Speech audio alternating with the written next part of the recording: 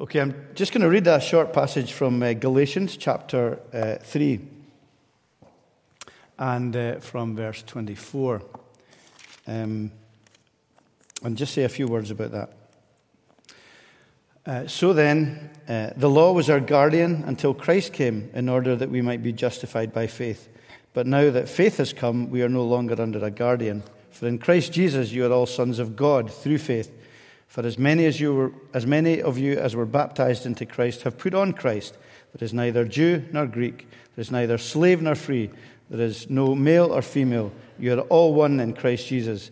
And if you are Christ's, then you are Abraham's offspring, heirs according to the promise. Just want to say a few words for a few minutes before moving on.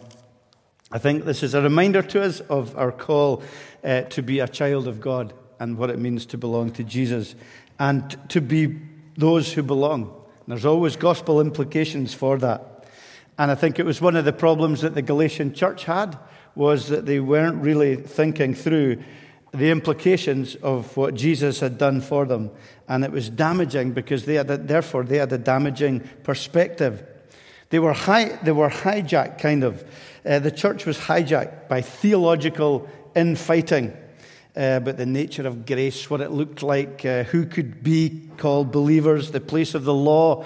And it all became a bit messy and a bit of a power struggle and a consuming battle for them. And it was unhelpful because they were brandishing, some of the false teachers were brandishing their interpretations of truth in such a way that made it a completely different gospel and was alienating some people from the gospel. They were using their theology as a stick to beat other people with for power and control. And that meant that the church in Galatia, which Paul was writing to, became very insular. It became focused in itself. It wasn't so much as about the Lord's kingdom come. It was about the Galatian kingdom come. There was opposing factions within the church, internal battles. And they've lost their focus on loving God and loving their neighbor.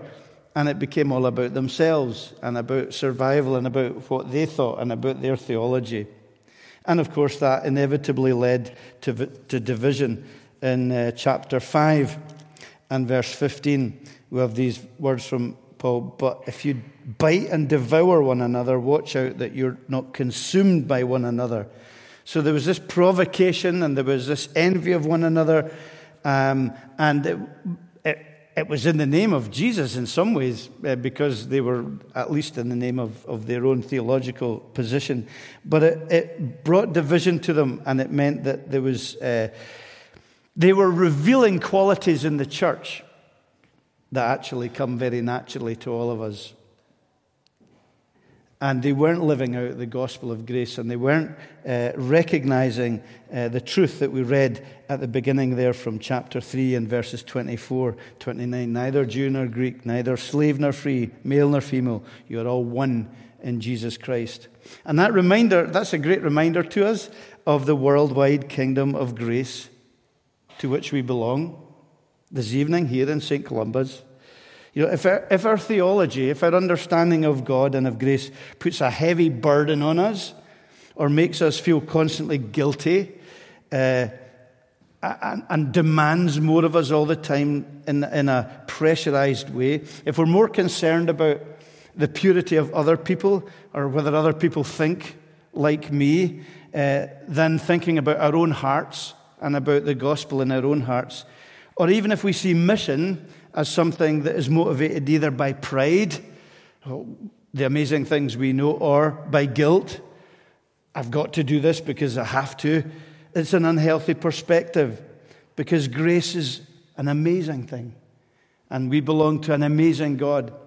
And it's incredible to be overwhelmed by His love. I think God always wants us to remember two things in relation to our belonging to this great gospel of grace. One is, if I'm in heaven at the end, which I believe I will be by grace and because of what God has done, it is because of grace alone. Grace alone. That's what enables me to get, not by my good works, not by my theology, not by anything else. The amazing thing is I'll be there because of God's grace. And also heaven, the new heavens and the earth, which we mentioned and talked about this morning, will be a host. Heaven will host a multinational, multi-ethnic, celebratory kingdom of all kinds of people, of all kinds of different theological backgrounds, of different nationalities, of different races, and male and female all together. There'll be Arminians, Calvinists, Presbyterians, Cessationists, Charismatics, Baptists, Presbyterians, and everything in between. And even some Bavinkians will be there. Sorry, I had to get that in. But there will be everyone. And we need to remember in our unity who will share glory with us and the importance of God's grace, so that as a church, we're always going to be and always have to be outward looking in the way that the Galatian church had become insular and in opposite to what the Galatian church had become. So in our Christian lives and in our belonging to St. C's family, it's not all about St. C's. It's easy to lose our perspective and get bogged down and just think it's all about what we're doing, especially maybe for us as leaders to do that. We're always to be those who are welcoming the nations that come towards us. We're always to be interested in supporting mission in other nations and in the nations that come to the city, in commitment and in empathy and in joy and sharing God's vision for the world as our neighbor. Because remember, even on the cross, Jesus Christ is looking out for others, for the joy set before him, not thinking of himself.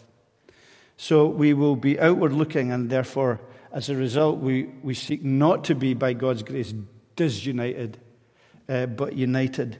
Not divided, but united with this vision. Generous towards other Christians who think differently from us, but also passionate that there's no other gospel. And a recognition that we need others, and it's good to love others who have a different perspective as we learn from them. And a genuine commonality in our understanding of the kingdom and of Christianity and of grace that creates doors and not walls, both locally, nationally, and internationally. And we rejoice in that unity that we can share. So, as Mary was saying, that's our goal, and that's our vision, and that's the perspective we have. Why is that? Because it's right, because it's biblical, and because it's very powerful today. You know, we've seen the world increasingly polarized, and sometimes the church getting sucked into that. Much suspicion, much polarization, much hate within the world. And we've got to stand up for the truth, but we have to do it in such a way that is united as Christians and also gracious as we reach out with the gospel. We have such good news. It is a revolution, and we are to be reminded of the unity that the gospel brings, and the church is to reflect that unity of being neither Jew nor Greek, neither slave nor free, neither male nor female. You are all one in Jesus Christ. If you are Christ's, then you're Abraham's offspring, heirs according to the promise. Amen. Just a few thoughts on that verse this evening.